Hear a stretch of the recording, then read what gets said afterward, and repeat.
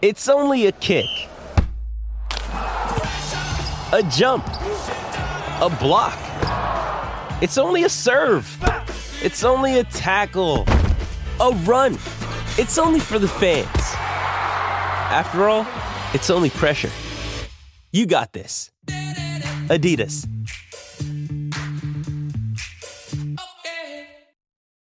When you need mealtime inspiration, it's worth shopping Kroger, where you'll find over 30,000 mouth-watering choices that excite your inner foodie. And no matter what tasty choice you make, you'll enjoy our everyday low prices, plus extra ways to save, like digital coupons worth over $600 each week. You can also save up to $1 off per gallon at the pump with fuel points. More savings and more inspiring flavors make shopping Kroger worth it every time. Kroger, fresh for everyone. Fuel restrictions apply.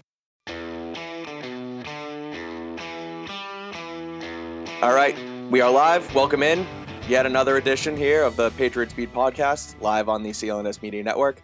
I am Mike Cadlick, joined as always by 98.5 The Sports Hub's Alex Barth. Me and Alex sort of did a similar show here last night on the Patriots postgame show for CLNS, but so we're just going to do this sort of again and kind of hit some of the same points that we hit last night for our exclusive Patriots Beat audience. I definitely have to revise and rehash some of my takes, both on the offensive and defensive side of the ball after taking 24 hours, letting the Zappe fever come down a little bit. Great game overall. Obviously, we'll get into it. Patriots beat the Lions 29-0 yesterday. So we'll rehash that on the offensive defense. Then at the end, we'll get into a quick Boston Sports Minute, talk a little bit about the Boston Bruins, who will start their season this week. But first, before we get into the offensive defense, we're going to hit on some Patriots news that came in today. So starting with the running back room that had some highs and lows yesterday, obviously with Stevenson's monster game, but then kind of got hit with Damian Harris's injury. Bill Belichick told the media this morning in his Zoom presence that running back Ty Montgomery will not return to practice this week. Montgomery, if you remember, was hurt in the preseason, in their final preseason game against the Raiders. Looked to be settling into a major role here in the Patriots running back room. He ended up coming back, played week 1, and then was put back on IR with a similar injury. So he will not return this week. And Damian Harris left Sunday's game with a hamstring injury. So the Patriots have some work to do in the running back room. They currently have 3 active running backs in Damian Harris, Ramondre Stevenson, and rookie Pierre Strong. And they have 2 on their practice squad in J.J. Taylor, who's been here for a while, and then another rookie in Kevin Harris. So Alex, thoughts on how they bolster this room? Yeah, I mean, they're pretty thin there. And the most important thing to have, in the running back position in terms of roster construction is depth. And I know there's people who are going to sit here and say, you want them to add a running back? What, you don't believe in Ramondre Stevenson after what he did yesterday? It's not that. It's the opposite. And it's something we talked about Monday. I want to make sure that they don't run Ramondre Stevenson into the ground too early in the season. So I put up a list this afternoon on 98.5thesportshub.com of running backs I think would make sense. I mean, you go right to the practice squad, right? I think J.J. Taylor's a guy, if Ramondre is going to miss time here, or even not, if they just want to kind of limit his workload, if Harris is going to miss time here, or even if not, if they just want to limit Ramondre's workload after last week, I think J.J. Taylor's the guy who you could see get a call. Maybe Kevin Harris, although he did have some ball security issues there at the end of the preseason. They've had a couple running backs in for workouts the last couple of weeks. Nate McCrary's a guy who's still a free agent, who's been with the Ravens that they could break in. Maybe they look to other teams' practice squads. Divine Ogzigbo, who's a guy who was here on the practice squad for most of last season, was let go in the spring. He is currently on Denver's practice squad. They could look to bring him back. So I do think adding another running back in some way, shape, or form is important just to manage the workload at this point. It's just kind of a matter of, there's what kind of back do they want to add? How much commitment do they want to put to the addition? Do they want to add a guy to the 53? Do they want to add a guy from the practice squad? Do they want to elevate a guy from the practice squad? But I do think adding a body at running back here is kind of big for them at this point. Definitely. They need to add a body in there. Like you said, too, there's two different types of backs that they can add internally anyway. They have like Strong and J.J. Taylor are more scat back burner type players, where Kevin Harris is more of a bigger body, run downhill type of guy which is more similar to Ramondre and Damian Harris's style of football. So I'll be interested to see how they do that. Exterior things, maybe not. I will do this, and it's obviously not in play here, but The Carolina Panthers fired head coach Matt Rule today. Matt Rule finished his tenure in Carolina with an 11-27 record through only 3 seasons. He was signed to a 7-year contract by David Tepper and the Panthers. He has 4 years left. He's going to be owed north of $40 million in his buyout. Are there guys in that Carolina roster? We know that they had a joint practice here in the fall, or in the summer rather. The reason I said it's hot take police over here is because a guy like Christian McCaffrey could potentially be on the block for them. They have a lot of young talent who I don't think they should necessarily trade. Guys like Jeremy Chin, Brian Burns, but anything you can kind of see that any guys in the Carolina organization that could potentially become Patriots down the road here. I mean, I certainly think there's some. McCaffrey, the Patriots aren't necessarily in a spot to trade for McCaffrey right now. Right. I also don't know if they would, just because I think they think he's a good player, but Bill Belichick's whole thing, availability is the best ability. He never plays, right? He never, like Christian McCaffrey's going to get, wherever he goes, you're getting him for 2 or 3 games and he's going to get hurt. So I don't think, I see people in the chat saying Brian Burns, Derek Brown, like I get it. They're not going to trade those guys. DJ Moore, they're not going to move those guys. Yeah. It's more, can they get mid-round picks for guys who are either older fringe roster players? So I do wonder if they would move a guy like Chuba Hubbard or Donta Foreman, who I think the Patriots would have some more interest in as more of a rotational running back. You trade like a conditional 6th, 7th round pick, a pick swap there. I think that's something they could consider. Steven Sullivan, the Patriots could use some tight end depth. Steven Sullivan would kind of make sense as a 3rd tight end. Looking on the defensive side of the ball, I don't know if they trade Marquand McCall. He's an undrafted player. He's a defensive tackle. I just loved him for the Patriots in the draft. Going a little further, Frankie Louvu's a guy I think is a rotational linebacker that would be a fit. In the secondary, Keith Taylor, a slot corner, kind of boost the depth there. So, I hate to bum everybody out. The Patriots aren't trading for Brian Burns. I don't think the Panthers are trading Brian Burns. No, they have too many young guys over there. Right. The one big name player they might, the one big name player they might actually trade is McCaffrey, and it just, for a number of reasons, doesn't make sense for the Patriots. But it's something to keep an eye on because, like you said, the Panthers were here for joint practices. It was a dysfunctional week, clearly. Mm-hmm. But a couple fights the Patriots. Kenny Robinson is still on the Panthers practice squad. Should they trade for Kenny Robinson?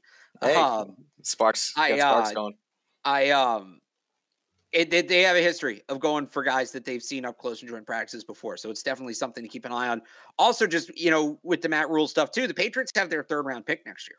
So if they're going to go into a full-on tank, and did they place Baker on IR? I know it was reported today. He wasn't IR yet, but time. Expected him miss a few weeks. Yeah, high ankle sprain, similar to Mac Jones' injury. That 3rd round pick, the Patriots traded, was it the 98th pick, I think, for that? I'm looking right now. That was the pick. The Patriots traded out. The Panthers took Matt Corral, smooth. They could have taken Bailey Zappe. They took Matt Corral. Yep. And the Patriots got a 3rd and a 6th from them. It was the 94th pick. The Panthers finished with a bottom 5 record. That becomes a top 70 pick. Yeah. So looking good right there.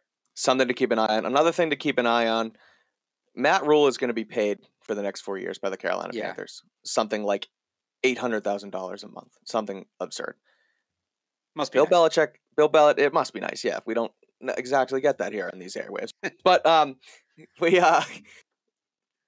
is Matt Rule a guy that they could bring in to help with their offensive scheme?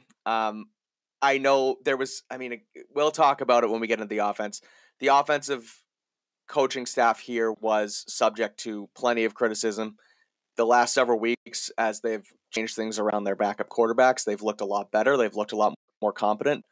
As much as Matt Rule was not a good NFL head coach, he was a really good college head coach, and he's also a really good offensive mind and play caller. So do you see that potentially being an avenue for, Matt Rule to get another job here in New England?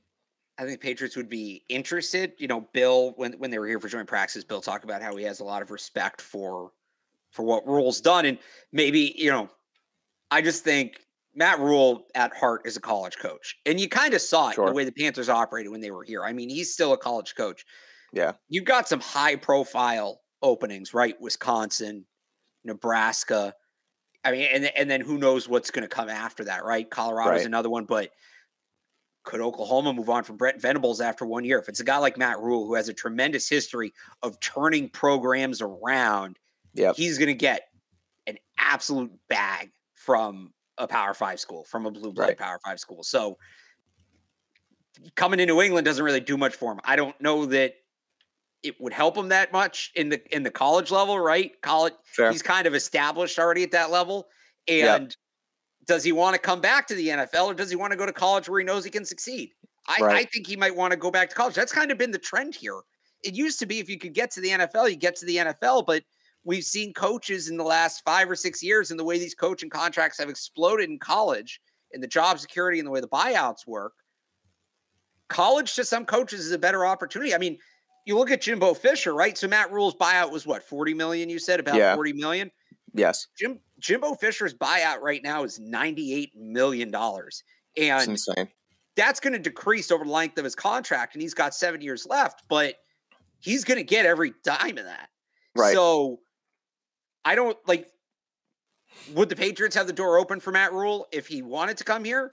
I could even throughout the end of the season. See it.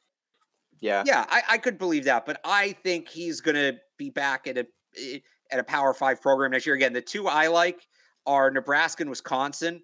There was one other; those were first and third in the odds. I'm trying to remember what was second, and I can't off the top of my head. But I think he's going back to college. Football season is back, and BetOnline remains your #1 source for all your football betting needs this season. You'll always find the latest football odds, team matchup info, player news, and game trends at BetOnline. And as your continued source for all sports wagering information, BetOnline features live betting, free contests, and live scores and giveaways all season long. Always the fastest and easiest way to bet on all your favorite sports and events: MLB, MMA, tennis, boxing, and even golf. Head to betonline.ag to join and receive your 50% off welcome bonus with your first deposit. Make sure to use promo code CLNS50 to receive your rewards. BetOnline, where the game starts. Yeah, I think I agree ultimately that the other opening is Auburn. Auburn was that's not officially open yet, is it? No, but it's going to be. But yeah, it's going. I could see him. I could totally see him at Auburn. That would be another good place for him. Totally see him at Auburn. Yeah. No, I think I agree with you that ultimately he is a college coach. He's better in those ranks. Turned around Temple, turned around Baylor, but just a thought, kind of someone who the Patriots have struggled to put together a fully competent offensive coaching staff here for this season. So just I don't know, ideas / thoughts on bringing in Matt Rule. But Matt Rule done after 3 years, less than 3 years in Carolina. The last news item to get to for the Patriots today was just 2 roster moves. Quarterback Garrett Gilbert and tight end Matt Sokol both reverted back to the practice squad, so they will not remain on the 53-man roster, at least for now. They can be elevated again, but I think this is a good sign for the health of both Mac Jones and Jonnu Smith. Quarterbacks... Go ahead. They automatically revert. That's the whole way the elevation works. They don't stay up. Right, but couldn't they, in theory, have kept them around, and that would be like their... They would have had to add them. You have to re-elevate guys each week. Right. They would have had to re-add them to the active roster. No, it's fun. You know what? It's not to pick on you. It's funny when I see that transaction every week because it's the most the guys automatically revert. That's the whole point of the elevation instead of the addition of the roster, right? They go back on Monday. So I don't know if they couldn't have kept them up and been like, hey, we're going to elevate these guys again next week. The elevations come in on Saturday. So you have to. You can't essentially just add them to the 53 without adding them. You have to re-elevate them every week. Well, then I guess in theory you learn something new every week in this industry. But regardless, Gilbert and Sokol back down to the practice squad. Regardless, going into the offense here now. No, let me just say, I love the idea that you put it in the rundown because that's what this show's supposed to be: is no transactions too small. That one might, and I said that it might literally be too small. I did say that too. That might be the one exception is guys getting elevated is definitely worth talking about who they elevate. Right. You know, we don't do a show on Saturdays, but kind of reacting to it on Tuesday. Right. And we can talk about the elevation of Sokol. I do think there's something interesting there, but that might be the one exception to the rule that no transactions too small. The guys going back, that just is a default. That's nobody who gets elevated doesn't revert. I guess in theory they could get released before they revert, but as far as I know, that's never happened. Well, anyway, adding to the news list was that transaction, because we are relatively going to do a similar show to what we did last week. So trying to beef up the agenda here anyway. Gilbert and Sokol back down to the practice squad. Getting into the offense, the Patriots, like we said, won yesterday's game by a score of 29-0. Beat the 1-3, now 1-4 Lions. The offense specifically put up 22 points. The defense put up 7 of their own. 5 field goals from Nick Folk, only 1 offensive touchdown. So there's some room to improve there in the red area. But one other note that I kind of went through again this morning, kind of going through what happened in yesterday's game. I had said it in the past on this show, and they've been really good in their scripted drives at the beginning of the game and the beginning of the half. The first half, their first drive was 6 plays. It was only 26 yards, but they scored points in their first drive yet again. And coming out of the half, they went 9 plays, 56 yards, and again put it through the uprights. Tough to not see them get in the end zone more than once yesterday, but I thought scripted drives looked really well, and I just thought that they were a lot more consistent on offense, and they continue to get more consistent on offense week by week. Yeah, I mean, it's still a little concerning that they can't finish drives, right? That Lions defense Right. not only is it the worst defense in the league, they were missing half their secondary as the game went on there. They had, 3, 4, 5 corners and safeties leave that game with injuries. So it was nice to see them get some rhythm, but again, I think it was still a very controlled game plan in terms of, not opening it up too much, not exposing the offense to too much risk. And granted, that's all it needed to be. At the end of the day, you're just trying to go in and win the game. So that's not a knock, but it was still a pretty controlled game plan. They're still struggling in the red zone. So the offensive line played their best game of the year. And if the Lions defense does have one strength, it's the defensive line. So I think that was encouraging to see. But again, you'd like to see them finish in the red zone. And now they got to gear up, because the Browns defense is, Denzel Ward, Greg Newsome, obviously, if he plays Myles Garrett. So I see people talking in the chat, oh, the Lions suck.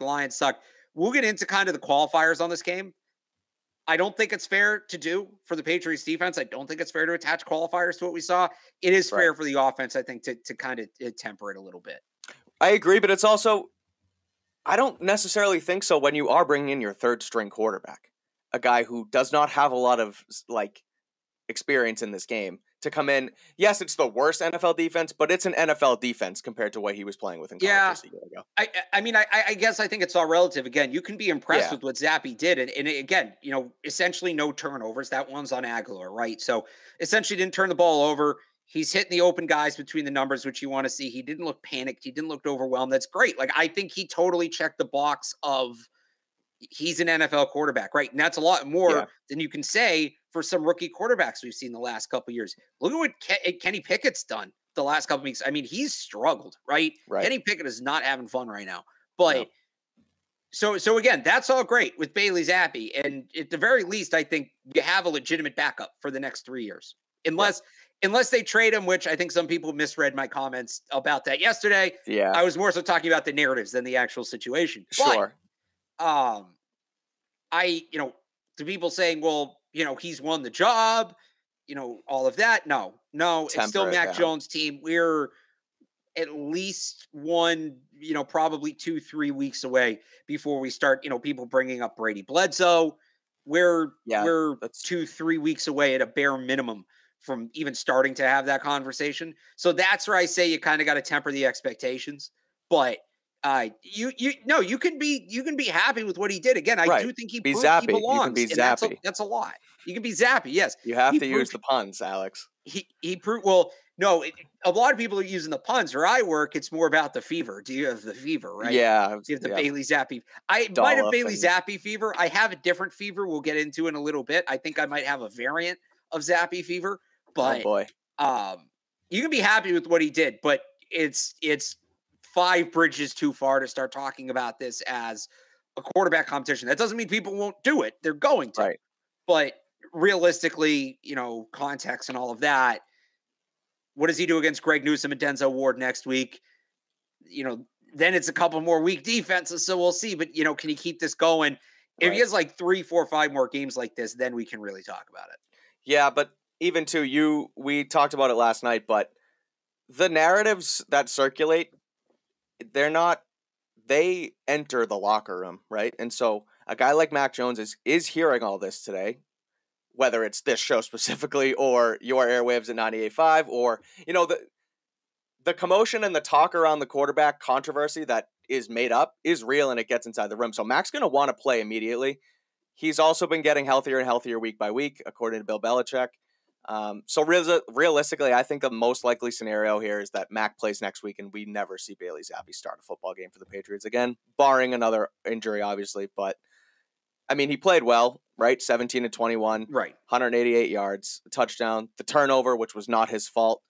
Without the turnover that bounced off Aguilar's hands yet again, he has another completion, goes over 200 yards, no turnovers, protects the ball, QBR spikes even higher. So, like, he did a great job. He did a really good job for what they asked him to do. Another thing we talked about, and I want to get into more with some numbers here, is just that they made the offense so much easier for Zappe than they did for Mac earlier in the season. Zappe, they ran play action 37.5% of the time yesterday for Zappe. Throughout the first 3 games for Mac, they only ran play action 10.8% of the plays. So, like, they're making it easier for him to make reads. They're just making the offense easier and even more streamlined for a guy like him to have success. Something we saw last year from Mac, and they tried to expand the offense a little bit, I guess, this year with Mac, and it didn't work well. And I think that whoever is in the game next week in Cleveland, whether it be Mac, whether it be Zappe, they need to stick with the same offensive scheme they've been running. Yeah, I mean, they got to blow it up a little more. They got to kind of, add some more deep stuff. Just Tyquan Thornton running a go with all short routes is not really a deep call, right?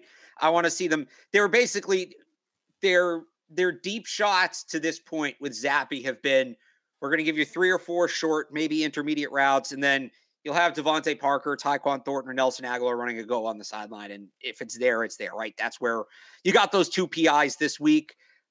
They got to start, whether it is Zappe, whether it is Mac. I do want to see them start scheming up some of that, scheming up some deeper shots. Yeah, sure. And when that comes in and continuing with the play action. But I do think what they've been doing the last couple of weeks as a base is better than what they were doing the first 2 weeks as a base. I hated the no play action. Obviously, the zone run stuff wasn't really great. Get under center, power run the football, hit play action off of that, whether it's Bailey, whether it's Mac. That's what I want to see, but then just use it to stretch the field a bit more. Really, the last 2 years. Stretch the field more with it than you have the last 2 years. I think that's ultimately what you want to see it look like. And that's sort of close to what the Brady offense was. Now, it's still a massively watered-down version of it, but there's plenty of room between what they're doing now and what Brady's offense was. They can continue to add more without making it way too overly complicated. Agreed. The offensive line. Let me just say, putting them in Brady's offense does not mean they'll perform like Tom Brady. Obviously, I shouldn't have to add that qualifier, but Tom Brady's offense does not mean Tom Brady will be your quarterback. He's the next coming, Bailey Zappe. He's coming in for an injured quarterback, Alex. Come on. I saw somebody tweet Bailey Zappe's a more athletic Tom Brady, which, just take a second and think about what that statement is, right? That would be the greatest quarterback of all time. Yes. Because you're taking the greatest quarterback of all time and you're giving him the ability and giving him some speed. Look, he's just Tom Brady mixed with Michael Vick. It's no big deal, right? Yeah, it that's is what we have here. Ho-hum. Belichick brings in these guys all the time. They just don't get their shots. But again, in this offense that we're talking about here, this easier offense, if you will, for these guys, right? Even the offensive line seems to be playing. Sure, less complex. The offensive line seems to be playing better in it too. Cole Strange has been a monster again. Yesterday he had 26 pass blocking snaps, no pressures, no sacks let up. Isaiah Wynn with a penalty, but he looked better. Trent Brown looked better. It's like they want to play more. Maybe it's easier for them. I'm not sure, but they look great. They were opening holes for Ramondre Stevenson. He comes in with 25 carries, 161 yards, averaging 6.4 yards per carry. Yesterday I said that Stevenson needs to be the bell cow of this offense. I want to take that back a little bit because looking into as a bell cow, you need to spell these guys in this game. My point here is that there was a sense around here for the last 2 seasons that Damian Harris is the starter and Stevenson is the backup / spell guy. I think that should change after yesterday. I think Ramondre needs to be your starter and Harris needs to be your spell guy. Harris, the reps need to be staggered, and it has to be Stevenson getting more. He's a more patient runner. His field vision's outstanding. the way he waits and goes into these open holes, it's like it's different than what Harris does. He's better than Harris. And no knock on Harris, because Harris comes in, he runs hard, he plays well. I'm not taking anything away from Damian Harris. I just think Ramondre Stevenson's better. He showed his balance too on that long 49-yard run. He looked like a beast yesterday, and I think that he needs to. We'll see where Harris's health comes in, over this next week or two. But I think Stevenson has to be your guy that's getting the majority of the reps at running back. I'll say what I said yesterday. I still think it should be a relatively even split, no more than 60-40. I think you got to keep the guys fresh. If anything, I think you add a third back to the rotation to keep them all fresh. It's about the impact level of each carry, right? And right. I think you should balance them, but when it's 3rd and 1, when it's 4th and 1, when you're on the goal line, when you're trying to run the clock out late in the game in a close game, if the Patriots get to that point, those should all be Stevenson. Those should 100% all be Stevenson. Sure. But I still don't know about giving him more than like a 60% carry share, especially this early in the season, because, I compared it to Judon last night, and I'll say it again. Let's say week 18, right, against Miami is a perfect example. That could be a win and in game for both teams. Sure. You got to run the clock out, but you don't have Ramondre Stevenson because he's still dealing with the nagging injury because you had to give him, 29 carries against the New York Jets in mid-October. That's going to hurt. That's going to suck. So I just think you have to have the big picture in mind. But this game you talk about in mid-October against the New York Jets, is it a close game? Is it a game that, in theory, right? It should not take Ramondre Stevenson 29 carries for the Patriots to beat the Jets. It should. If it takes Ramondre Stevenson running the ball that many times to beat that team, they're not going anywhere anyway. It doesn't matter, right? More so, my point there more so is that if that's what you need to win the game is the 29 carries, you need to win the game, and you need to win. You need to worry about winning games now, and you can't worry about potentially trying to win a game. So then you don't think the Patriots are a very good team. No, is essentially what you're saying. No, I'm just comparing the running back room. No, you're saying they're not good enough. You're saying they're not good enough for the Jets are 3-2 to beat what you say. They played like nobody. You're saying that Skylar Thompson really lit it up. You're saying that they're only as good as Ramondre Stevenson running the ball 29 times to beat the Jets. No. There's something to say about the term any given Sunday, and if that's what you have to do on that Sunday against the Jets. Okay. Look, if the game develops that way, yes. The game develops that way, but not every game is going to develop that way. No. You can't go into every game saying we're going to get Ramondre's got to give us 30 quality carries today for us to win this thing. Yes, it might pop up at times. It's exactly what happened on Sunday, right? You needed him to do it, and he did it. That's great. And he did it. But you don't want him doing that every week. You don't want to have to count on him doing that every week. Yes, there may be spots where that has to happen, certainly, but you don't want to make it a central point of your game plan because you're going to run him into the ground, is basically my point. Point taken, understood. I just love Stevenson, love watching him play. I think he's better than Harris. He needs to, again, he has to take the important snaps over Harris, is what we can agree on here. He's the better back. He also needs to be healthy to take them, so point taken from you. Again, it's that catch-22, right? Of course. You want him out there as much as possible, but the only way to get him out there is as much as possible is to keep him healthy, and the only way to keep him healthy is to limit his snaps. So it's all about finding that balance. I don't think 30 carries a game, 25, 30 carries a game is that balance. I think it's probably closer to 20. Sure. A guy on offense yesterday who returned to action was wide receiver Jacoby Myers. Myers came in, grabbed 7 balls for 111 yards on 8 targets. 1 touchdown that were hard for him to come by. The throw from Zappe in the cover 2 hole was a really nice play. He stepped up in the pocket, made his read, delivered the ball on a dime into the end zone. I thought that was one of Zappe's better throws of the day. But Myers, a guy who seemingly was missing some time, Patriots maybe not wanting to pay this guy, a guy who's in a contract year. He's the 5th highest graded wide receiver this season, according to Pro Football Focus, behind only Cooper Kupp, Stephon Diggs, Tyreek Hill, A.J. Brown. It's tough because Jacoby hasn't played all the snaps, so it's a little bit skewed, but when he's out there, he plays quality football. Your thoughts on the day Myers had yesterday overall? Seemed like a really good security blanket for Zappe in the slot. Again, first off, he looks much faster in red. We need to establish that, right? Yeah, I thought he had a good game. Again, when it's not Mike Hughes across from him, is it going to look different? Right. I do like that they're stretching his route tree now a little more vertically, and Yeah. I see people in the chat talking about paying him, right? If you're going to pay him, you need to expand his route tree to add. I'm not saying you have to only run him vertically, but you're just adding it to the toolbox, right? Because, and you saw it, there was 1 third down where they ran him up the seam a couple of times, and then he ran like a up out where like he really sold hard that he was going, and about 5 yards he kind of came back in and just dusted the corner. Yeah. That route doesn't necessarily work if you're never going to run him on a go, right? They're going to sit on that. So I like seeing his route tree expand a little bit yesterday. Again, it's tough to put stock into, oh, he's getting all this separation because Mike Hughes isn't good, but he did what he asked him to do. I mean, he looked no knocks for a guy who didn't play for 2 weeks. No knocks. He looked great.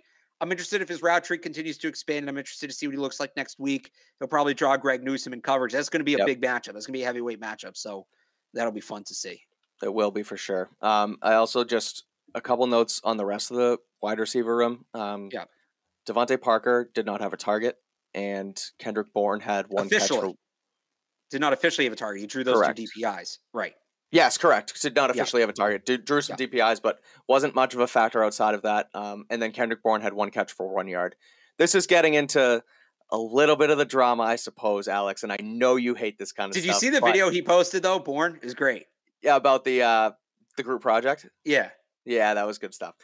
For those of you who don't know, Kendrick Bourne posted something on Instagram today basically saying that when you get an A on the group project and did nothing involved in the project, something along those lines, because like I just said, he only had 1 catch for 1 yard. Patriots win 29-0. So funny stuff from Bourne on Instagram, but also a clip going around of him and Belichick getting into it a little bit on the sideline. It was on a play where he was called for a penalty because he covered up the tight end, and it's a penalty for ineligibility reasons. Anything to make about Bourne and Belichick is that maybe is his willingness to argue with Belichick any sort of reason you think on him potentially being in the doghouse here? Well, here's the thing. That happened, and then he played the second most snaps of any receiver on the team.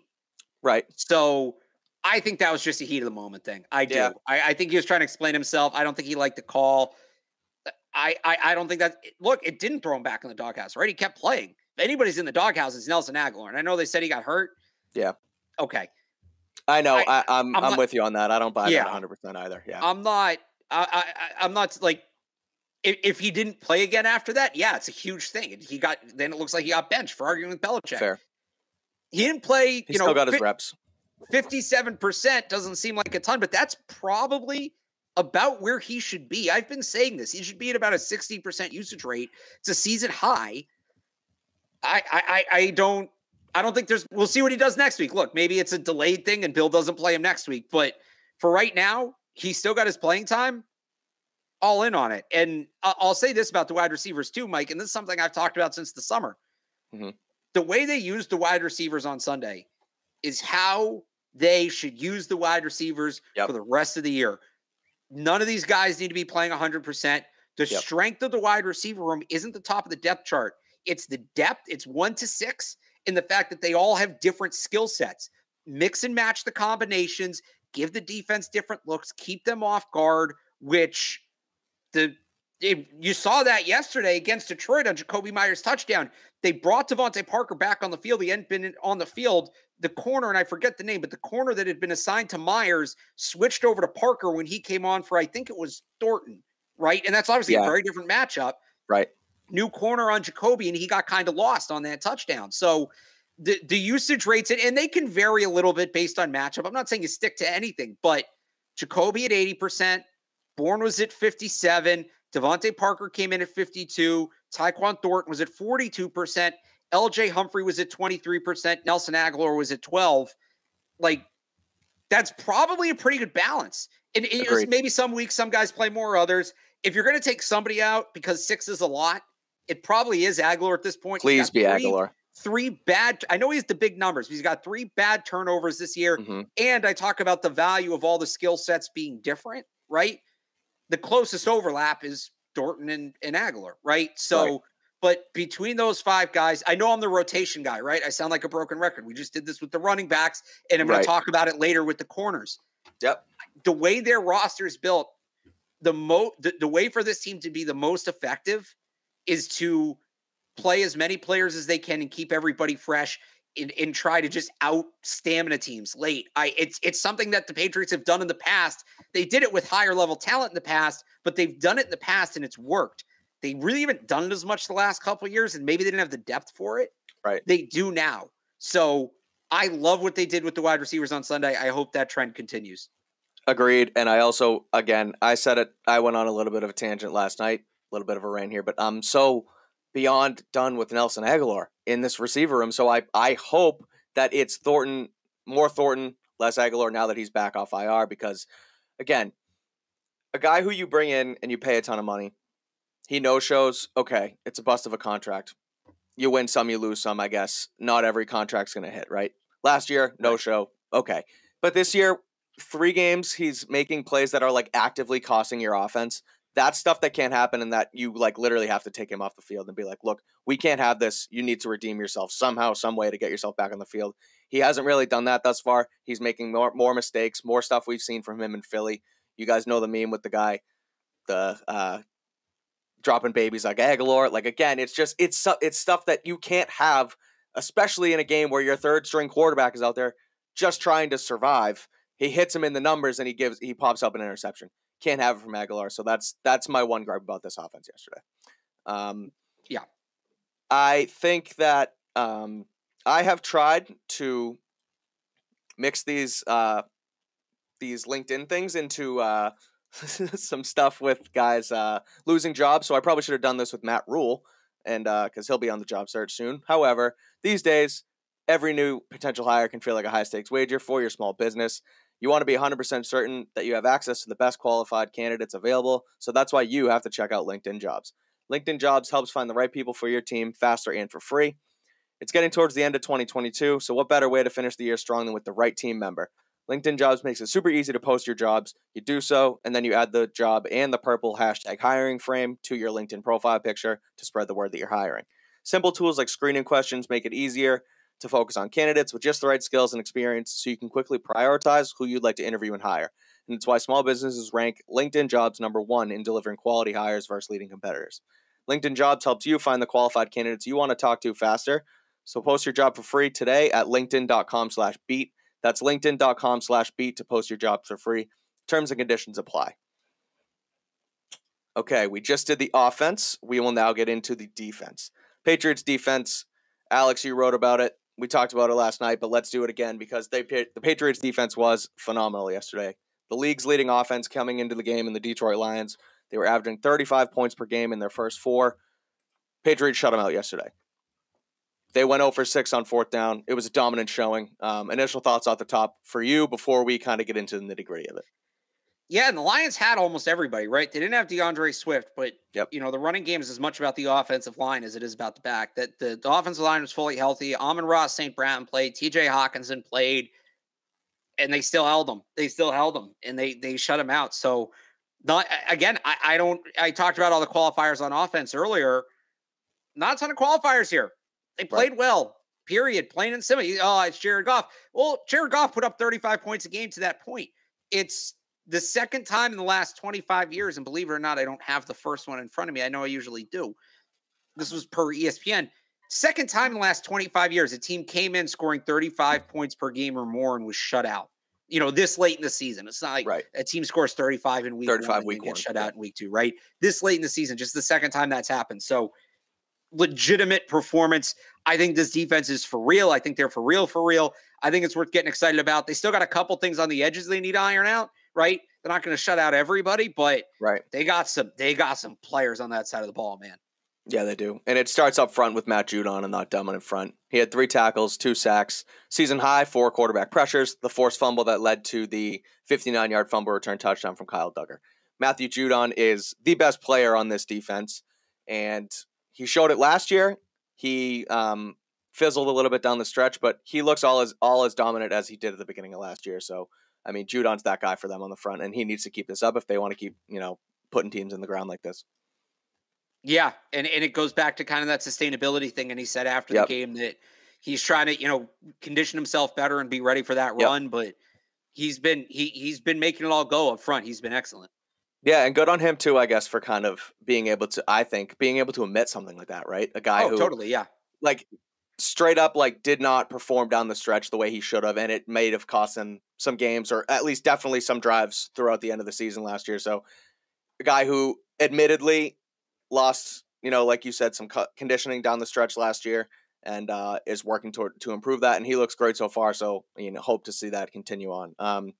You have some stuff to go in on about the cornerback room, so we'll start it off with Jack Jones, the rookie. He had a second career interception yesterday versus the Lions, an awesome play, reading Jared Goff's eyes and coming over and grabbing the ball essentially out of TJ Hawkinson's hands. He's awesome. I think he has the perfect cornerback attitude. He's a ball hawk. I guess I've said it for better or for worse. Obviously, he's a rookie. We haven't seen too many missed opportunities or misplays from him so far. They're sure to come when you play football like that, but he's looked really good so far. He's the highest graded cornerback in the NFL according to Pro Football Focus. I keep bringing these PFF numbers in here, but I mean, when you're ahead of in a conversation guys like Travarius Ward, Pat Surtain, Jalen Ramsey, and Stephon Gilmore, you're playing at their level. That's really good to see through the first 5 games of the year. Again, the caveat is same with Myers in the numbers is that he hasn't played the snaps, but he's been active for 5 games, so he technically qualifies. But when he's out there, he's playing good football. Yeah, no, he really is, and I kind of talked about this yesterday, and then Bill actually talked about it this morning. That interception is such a high level play mentally because they're running a concept and they scored on it last week where TJ Hawkinson's lined up in line. He's going to run a wheel up the sideline and then they run a go out of the slot. Yep. And essentially what that does, with a lot of offensive game planning, and the Patriots were masterful at this in the Brady era. Yep. You find young players or players you think you could just take advantage of, and you put them what's called in conflict. You basically give them a play where they have 2 options, and they have to, in a split second, make the right read. And what that play does, when you run 2 guys parallel on the same side of the ball, if they're at the same level, right? They're both 5, 10, 15, 20 yards down the field at about the same time. The over the top defender, it's not super difficult because you're going to have time to get to both. Now, when one guy's 20 yards down the field and the other guy's 13 yards down the field, suddenly you're in conflict because how deep do you play, right? Yep. You don't want to play too deep that you can't get to the guy that's 13 down the field, but you don't want to play too shallow that the other guy gets behind you. So on that interception, it's the wheel route up the sideline and then the go in the slot. So I believe it was Tom Kennedy is the slot receiver, and that's Jack Jones' coverage assignment. Jack Jones is following him up the seam. Hawkinson's a little bit behind him in terms of the depth coming up the sideline. Jack Jones recognizes where the throw's going, comes off his assignment, covers a good amount of ground, and now all of a sudden it's athleticism, right? Goes up, gets the ball. The fact he got his feet in, given how high he jumped, where he jumped, might have been sneaky the most impressive part of that play. But, you go back to the play last week against Green Bay, and not to minimize it, but he ran the route better than the receiver. He picked the ball off. That's what corners do. This was on another level. This was really on another level. And it's so to go. I said before, I don't have Zappe fever. I have a variant. I have Jack Jones fever. Seeing that, and he's still rounding his game out. The thing about really aggressive corners is a lot of it's instinct, and your instincts are only as good as what you know, right? Mm-hmm. So the more football he sees, the more he plays, he's going to learn the different ways that quarterbacks and receivers are going to try to attack him, and he just kind of files it away, and it just adds to that catalog. It's sort of like with Tom Brady, all the answers to the test thing, right? So for Jack Jones, there was the play later in the game. It's a 3rd and 13. He gives up a 20-yard completion to Khalif Raymond because Khalif Raymond gave him a little head nod and he bit on the go, and Raymond comes back and makes the catch, right? So he's still got to iron that out, and that's still sort of where I think they don't overly expose him. Played 61% of the snaps yesterday. I think that's probably about the number, 60 to 70. But when you see him make a play like he did on that interception, to know that he has that in his bag, J.C. Jackson made his bread and butter on plays like that. That's really encouraging to see, because it's okay, he can do this once he kind of figures out how to sort through some of the misdirection stuff he's going to see, and he can do that on a more regular basis. It's going to get really exciting. Totally agree. Like you say, you have the fever. I do as well. I'm waiting on some odds to come out to take a look. Are we at talking where defensive player of the year? Not player of the year, rookie of the year. Defense. That's what I meant. Sorry, defense. Yes, not winning. I'm player. Yes. gonna see where he sits after a week like this. 2 weeks in a row. I don't believe he leads the NFL in interceptions, but he's certainly up there. He's making plays as a rookie. I think right now, I'm taking a look. Guys like Devin Lloyd and Aiden Hutchinson, Trayvon Walker, your typical guys are at the top of the list. George Karlaftis has been really good for Kansas City so far, but I don't know if Jack Jones keeps making flash plays on this. He could make a run at Defensive Rookie of the Year, in my opinion. Again, I'm going to take a look at the odds and kind of go more in depth on that on CLNS Media later on this week, so you'll be able to check that out. But in saying that, you had mentioned about the wide receiver and running back rooms as far as kind of, pulling back reps, rotational guys. Yeah. So if he doesn't get the reps in the room, he's not going to be able to win Defensive Rookie of the Year. How do you see the reps kind of moving forward with the emergence of Jack Jones? Where do you kind of see that go?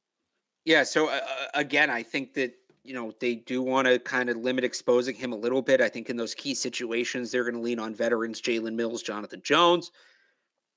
He's steadily played he played 99% against Green Bay, but they didn't have Jalen Mills. He was inactive. So that's almost an outlier. You almost kind of have to throw that out for the purpose of this discussion. I'm not saying you have to throw out the performance. The performance was excellent, but right. I think, it's steadily gone up every couple of weeks. He's at 61% this week, which is a high outside of that game, that Green Bay game. I think you probably still see it increase 4 to 5% for the next couple of weeks. And I think he probably maxed out for this season somewhere between 65 and 75%. And then next year we can talk about him as maybe an 85, 90% guy. But sure, I still think they're going to lean, assuming everybody stays healthy, I still think they lean on Jalen Mills and Jonathan Jones in the big spots, and they use him as a change of pace guy. Because again, there are still going to be those moments where he's going to look like a rookie. You saw one against Detroit, and they don't want to necessarily have those in big spots. Agreed. But again, like you say, you have the fever. I had it since last week. It's the second he picked off Aaron Rodgers going into the end zone, I was like, this is fun to see. I mean, a guy who's plays as aggressive as he is, he has that kind of cornerback one type attitude that you saw from guys like Revis and Ramsey, just kind of, and obviously Richard Sherman, a guy that talks, a guy that has fun with it. I think it's awesome to see. So you got to have that mentality to play that exactly level. Exactly. And it's, Gilmore, it would come out in spurts, but he was generally a more laid back kind of low tone guy. Seeing this from Jack Jones is just, I think it's so fun because a guy like Jalen Ramsey who was like that all the time, a guy like Sherman who was like that all the time. It's just, you hate him when you play against him and you love it when he's on your team. So good stuff to see from Jack Jones. We'll continue to look forward to that throughout the rest of the season. One last spot, we talked about it last night, but I figure we'll touch on it again for the strict Patriots beat guys who tune in. The safety room. The safety room was awesome yesterday. The safety room is a room that Bill Belichick himself called the best room on this football team. It's a room that was injured a little bit at the beginning of the year with guys like Kyle Duggar. But they showed out yesterday. Duggar was awesome in coverage. He had the 59-yard fumble return touchdown. McCourty was great as your quarterback guy out there, if you will, quarterback of the defense. So he was awesome. Adrian Phillips was awesome. I mean, the safety room, like I said, a room that was supposed to be good to start the year. Slow start, brought it all yesterday. I thought they looked awesome. Yeah, that's the best they've looked. Like you said, Duggar taking away Hawkinson. I think that conversation about, are the Patriots struggling with tight ends? Yeah, when your top tight end stopper's hurt, you're going to struggle covering tight ends. I don't, I think a lot of the questions we had about the talent on the defensive side of the ball were more due to absences due to injury than actual lack of talent, right? You see Duggar come back, what that does for the safety room. Jalen Mills coming back, what that does for the corners. Even, Mac Wilson and Raekwon McMillan both made big plays yesterday as linebackers. Those are guys who've been up. I'd even add Devon Godshot to that list. He didn't miss any time, but he was on the injury report for a couple weeks with a back injury, and he was removed this week. And then he makes, one of the biggest plays of the game, that early stop on fourth down, right? He was right there. So I think getting healthy is the best thing that could have happened to this defense. I know some people are talking about personnel moves. Deion Jones' name was getting brought up a lot, right? Guys like that. I think the best thing that could have happened to the Patriots defense was getting healthy, and it looks like they're finally, relatively healthy. Yeah, definitely. On all three levels, too. So we talked about the key to the game sort of being stop the run, make Jared Goff beat you. And that's exactly what they did yesterday. Any final thoughts on the defense before we kicked it towards the end of this thing here? Just, overarching, more in depth, whatever you kind of want to get off your chest here before we start to wrap. It was really interesting. They actually went to a little 4-3 yesterday. Yeah. When the Lions were really, having some success running the ball. You don't see them do it that often. No. I like the personnel they did it with. It was Barmore, Godshaw, Wise, and they threw Sam Roberts on the other end. Yeah, I did see his snaps go up. Yeah. The first time he's gotten like real defensive playing time. And yeah, I don't know that that's like an every week package, but against a team that runs like the Lions do, it makes some sense to mix it in. And the Browns run the ball a ton as well. So yeah, maybe see it again next week. Interesting set. I wonder if that comes back. And actually the other one would be touching on the safeties. And I know we've got some big Miles Bryant fans in the chat here. The way that early in the game on early downs, they actually went with the 2-corner 3 safety look, and they were rotating Kyle Duggar and Adrian Phillips as the slot corner. Yeah. And then they'd go to Miles Bryant on third down. Marcus Jones actually finally got some run in this game later in the game playing in the slot, and he made a play. But that 3 safety look with the safety playing the nickel, didn't hate that. And that might be a matchup thing again. You want to be bigger. And we saw it pay off almost instantly. The play where Kyle Duggar early in that game fights through the 2 blocks to blow up the screen. Yep. Miles Bryant, Marcus Jones, those 2 guys are not making that play. So I don't, can you run it every week? I probably not, but depends on personnel on the other side too, obviously. It's kind of cool to know that they have that one in their back pocket, because I thought that they haven't done a ton of that. They've done some 3 safety stuff, but it's mostly been 6 defensive backs. I was trying to think of 3 safety, 5 defensive back looks they've run.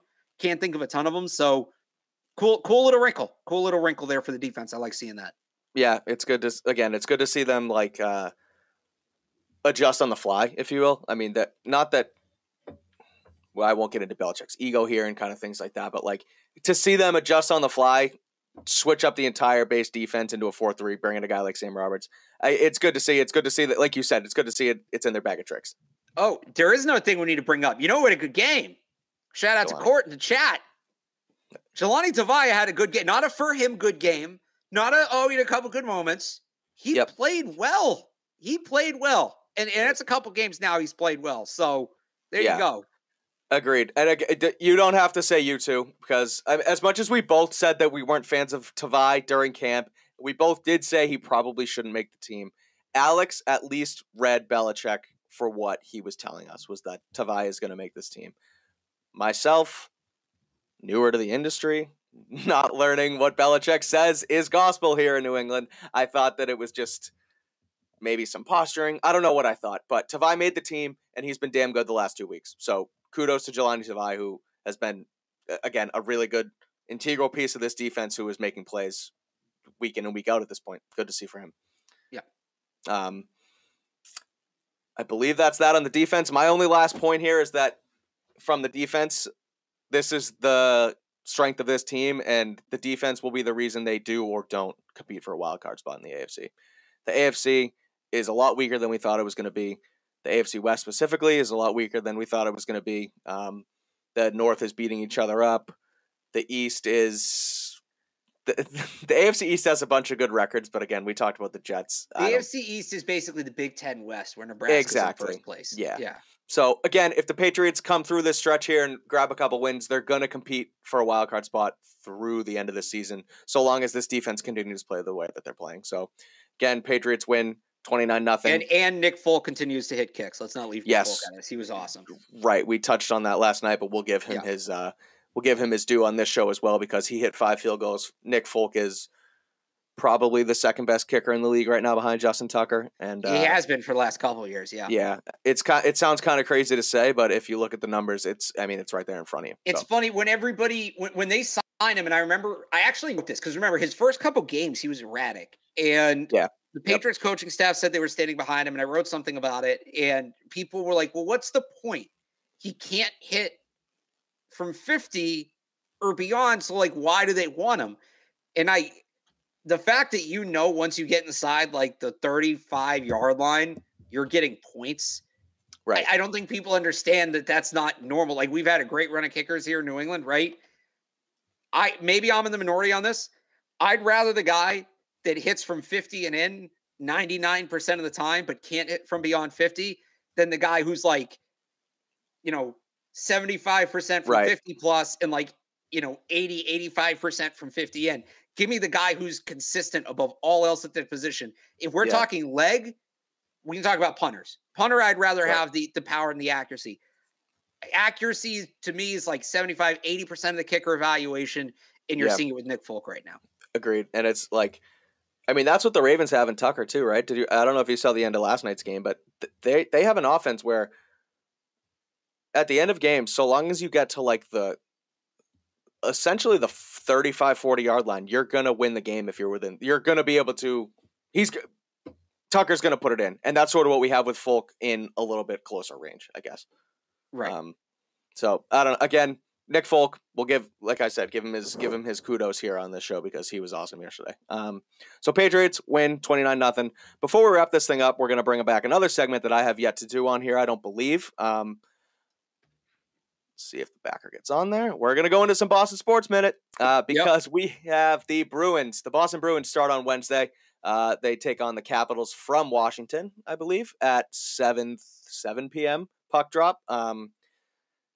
The Bruins have had an interesting offseason, to say the least. Sort of feels like a last dance vibe around the team right now. I mean, it's been that way for the last 3 years. I know, but I don't know. You fire Bruce Cassidy, you bring in Jim Montgomery. David Krejci comes back on a 1-year deal. Bergeron comes back on a 1-year deal. Really feels like the final one last dance. You're not going to have Tuukka Rask between the pipes. It's still going to be, Jeremy Swayman and Linus Ullmark. But thoughts on the Bruins coming into this year? It feels really like this is do or die for them. If they don't do it here, it might be full rebuild going forward. So here's what I think of, the best thing you can do in hockey, the best thing that can happen for a team in hockey is to get hot right before the playoffs, right? And they're going to get key players back later in the season. Patrice Bergeron, Charlie McAvoy. So they're in good shape to do that. Yes. I think he's only going to miss like a month. Okay. Maybe still, I don't know. But but he won't have to play a full season is the point. They're in a really interesting spot where the roster is naturally built for them to almost organically improve as the year goes on, which, I mean, that's any sports team. That's not just hockey. I shouldn't say that. Any team. Bill talks about this all the time with the Patriots. You want to progressively get better as the season goes on. The Bruins are almost built for that, the way they're going to get these guys back. I'm not saying it's on purpose, but the problem is, you got to survive the beginning of the year. And they've got a brutal stretch. I think it's games 3 through 12 where they got a West Coast trip where they got Colorado. They've got Calgary. A couple other games. I believe they have Tampa Bay in there. I believe they have Toronto in there. You can't let it be over before it begins. That's the biggest thing with me. They're going to have to figure out a way to steal some games early if kind of the JV team can keep them afloat until they get McAvoy and Bergeron back. Then they might be cooking with gas. Then they might really have something. I know Ty Anderson from 98.5 has picked them to win the division. Okay. I do think there are some teams in the division that have taken a step back, which is part of Ty's analysis. Certainly. Yes. But they need – I almost don't want to say they need a strong start because they're not going to have a strong start. They don't have their full roster. But if they can steal a couple of games early, like a couple of big games against good teams early, they're going to be in good shape. And they do, as somebody said in the chat, they do need to get David Pastrnak locked up. Definitely. Let's do this. Something. Him and Devers, that's like let's get these Devers things. Yeah. Yeah. Exactly. Two things. I had something in the chat. Yeah, this is a good question again from Court. Who's going to have a better record this year, Vegas with Bruce Cassidy or the Bruins? I'm looking at ESPN's NHL Power Rankings right now. Yeah. The Bruins are at 14 and the Golden Knights are at 15. So similar teams, I guess, as far as like skill set and skill wise and kind of just how they've played over the last several seasons. So you got a prediction there on who has a better record, Vegas or the Bruins? I'm not that familiar with Vegas's roster. Okay. So I know they obviously have they have Eichel. They have Eichel. I don't know. He's the guy that's banged up here and there as well sometimes. I don't know where he is health-wise, but look, that team, I'll say this. That team underperformed last year.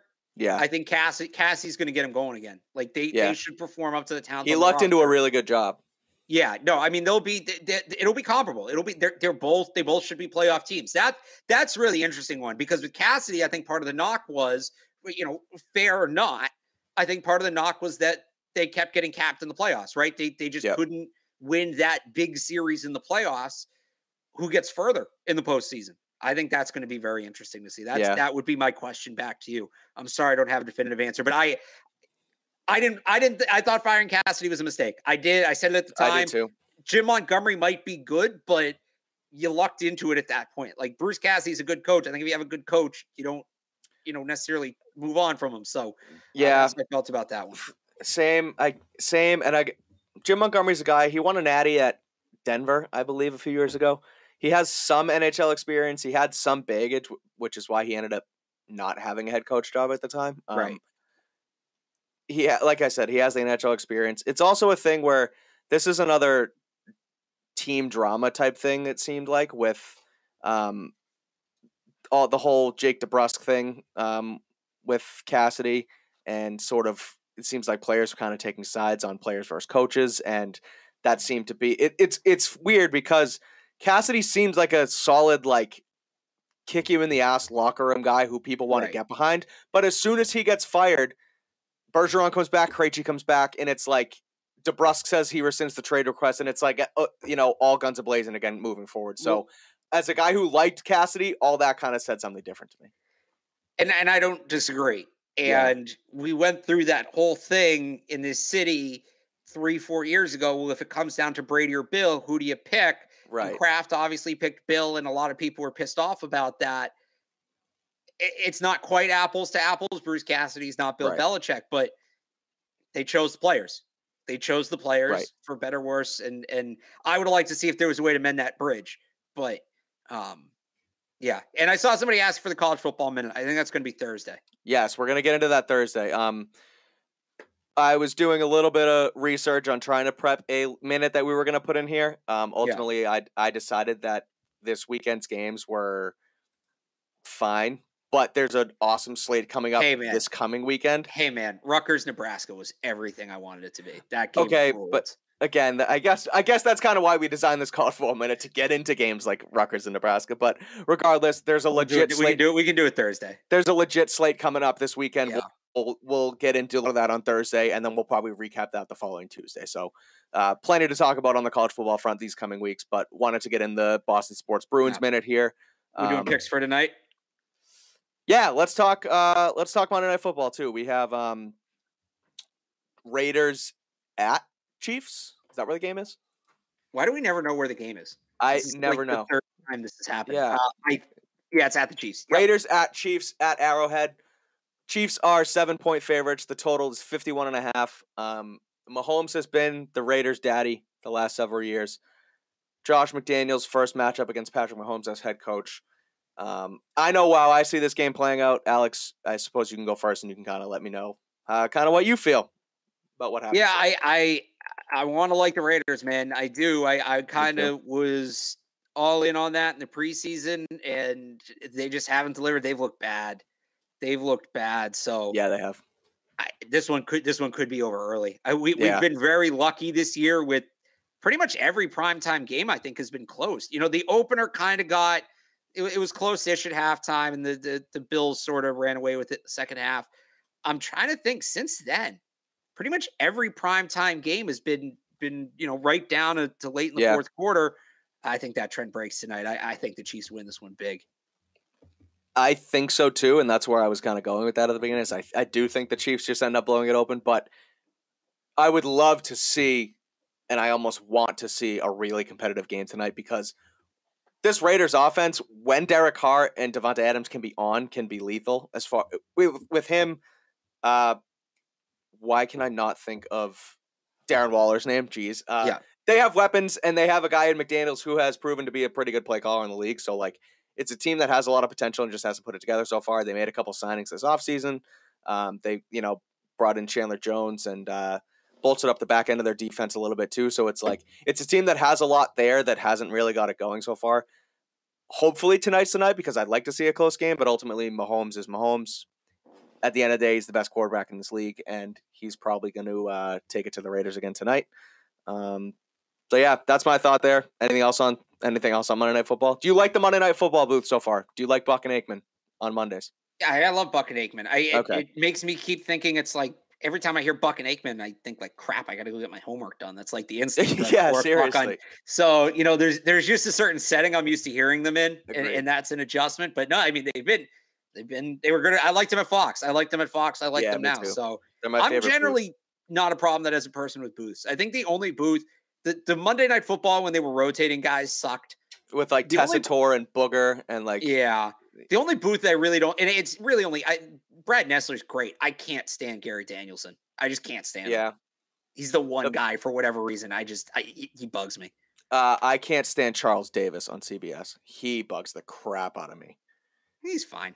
He's not my favorite, but he's fine. No, he's the one guy I can't. You know who I couldn't stand was Dan Fouts was brutal. Yeah, I wasn't. He was. And I wasn't a fan of Sims either. Phil Sims was not very good. I like the Romo edition. It's gotten a little stale. It's gotten a little old, but Sims, like some of the stuff he said was annoying, but he had his voice was very easy to listen to. Like he had a football voice, right? Yeah, that's part of it. It's not just what they say. It's what do they sound like? Sims, that voice was like, all right, 4:15. It's Pats Steelers. It's Pats Ravens. It's Patriots versus some good NFC team. Like that, it worked. It clicked. It's a fair point. We'll get into, or not so much. We'll get into it, but we could put up the college football minute backer for this. Klatt and Gus Johnson are amazing on Fox. Oh, God, that is the best booth on television football wise, I think. I wish they'd let Gus Johnson do NFL games again. I really do. Me too. That was awesome. I remember there was a play, and now we're just getting nostalgic here, and you guys could just sit and listen to me and Alex's conversation for the next hour if you'd like. But there was this one play. It was a Broncos game. I think Kyle Orton hit Brandon Stokely on like a deep ball, and Gus Johnson just goes out of his mind, and it was awesome to hear on an NFL Sunday. Love Gus, man. Love him. But that's that. That's where we're at with our Monday Night Football picks, our loving of some college football announcers. Recapped Patriots versus Lions. Patriots win 29-0, move to 2-3 on the season. They will head to Cleveland this weekend to take on the 2-4 Browns, 2-3 Browns rather. Yeah, it's week 6, so they're not 2-4. Yeah, yes, 2-3 sounds right. So yep. I gotta have that stuff in front of me next time. But again, heading to Cleveland. Me and Alex will preview that game coming up this Thursday. So check us out here on Patriots Beat. We will we'll preview that Thursday. So we will see you guys then. We'll also be back next week twice to do the same thing here again. So make sure to tune in, read all Alex's stuff at 985thesportsup.com. You can follow him on Twitter at RealAlexBarth. You can read my stuff at clnsmedia.com. Follow me at Mike Cadlick. So thank you all for tuning in. Until Thursday, we'll see you around.